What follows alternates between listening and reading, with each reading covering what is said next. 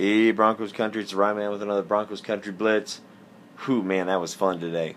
That was great. It wasn't pretty at times, but the Broncos upset the Steelers at Broncos Stadium 24-17. And just a great team win, finding another way to grind it out. I mean, the defense had some key plays today, but yet they still gave up over 500 yards of total offense. It was just a total team effort to get it done. And Justin Simmons, I'm going to combine his special teams play into the defense. I mean, having that blocked field goal really kind of set the tone early. And really, our defense just kept fighting. Will Parks getting that hit on Grimble that basically caused the fumble for a touchback when the Steelers were going in to score. And in the second half, the rest of our defense stepped up as well. I mean, Harris getting the interception in the third quarter. Von Miller came on with pressure in the fourth quarter. I mean, Roby, right at the end of the third quarter, forcing the fumble on Connor, and Stewart getting the fumble recovery. I mean, just key plays. And then Shelby Harris, of course, with the interception at the end of the game. And the funny part about that is if he hadn't gotten the pick off of Ben Roethlisberger at the end of the game, I think Roby would have gotten it behind him. So I think if one hadn't picked it off, the other guy possibly would have. But man, I mean, we survived some trick plays by Pittsburgh as well. Their fake field goal that resulted in the touchdown right before the half.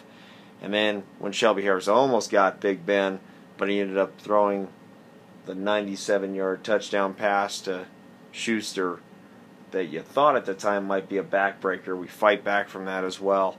So just a great team effort on that side of the ball. And 4 turnovers to 0. You win that turnover battle, you always got a shot. And then our future running back of the present, however you want to put it, Philip Lindsay, hits the century mark today, has another touchdown. Just shows that he's one of our stars of the present and future again today. And our tight ends, I thought, really had a good day. Lacrosse, Howardman. It's interesting because we lost Butt. I thought we were going to have some issues at the tight end position, and it actually seems to have improved. Plus, our offensive line played really well again today, I thought. You knew Pittsburgh was going to get their hits in there, but boy, they held up again today.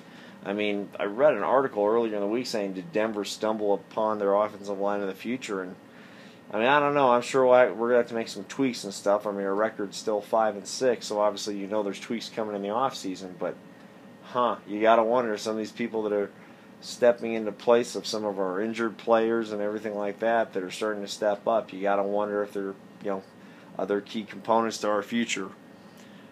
The other thing, too, you got to think about this. So, while there's still the debate whether Case Keenum will be our quarterback moving forward long term or just this year or next year, think about it. The last 2 weeks, he has beaten Phillip Rivers and Ben Roethlisberger. And had pretty solid games doing it against both. I mean, honestly, today, a couple shots to Sanders that would have been a little more on target, he probably would have had another 300-yard game with Sanders having a 200-yard receiving game. But just think about that. Keenum has beaten now Rivers and Roethlisberger in back-to-back weeks.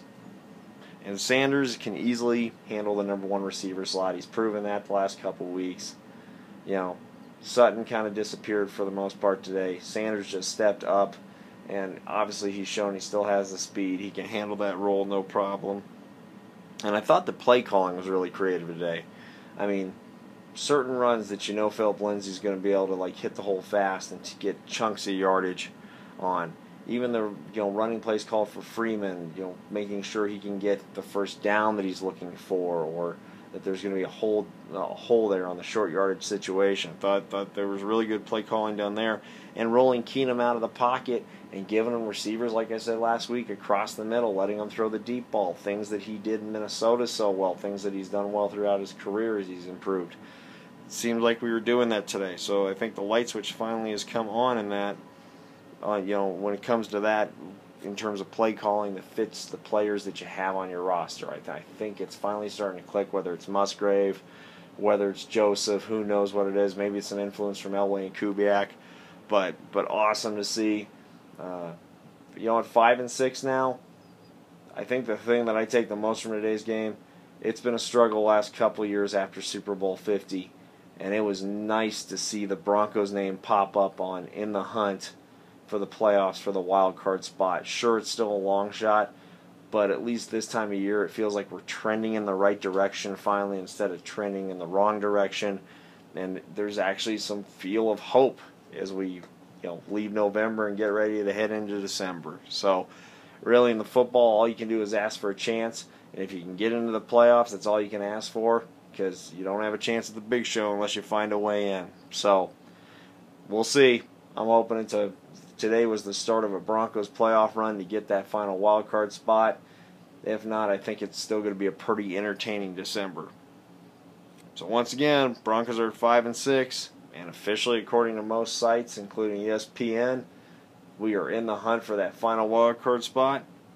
With beating the Steelers today 24-17, in which many people will call an upset, even though we were at home at Broncos Stadium. Still an awesome game, great team effort, and until next week, this is the Rye Man with the Broncos Country Blitz.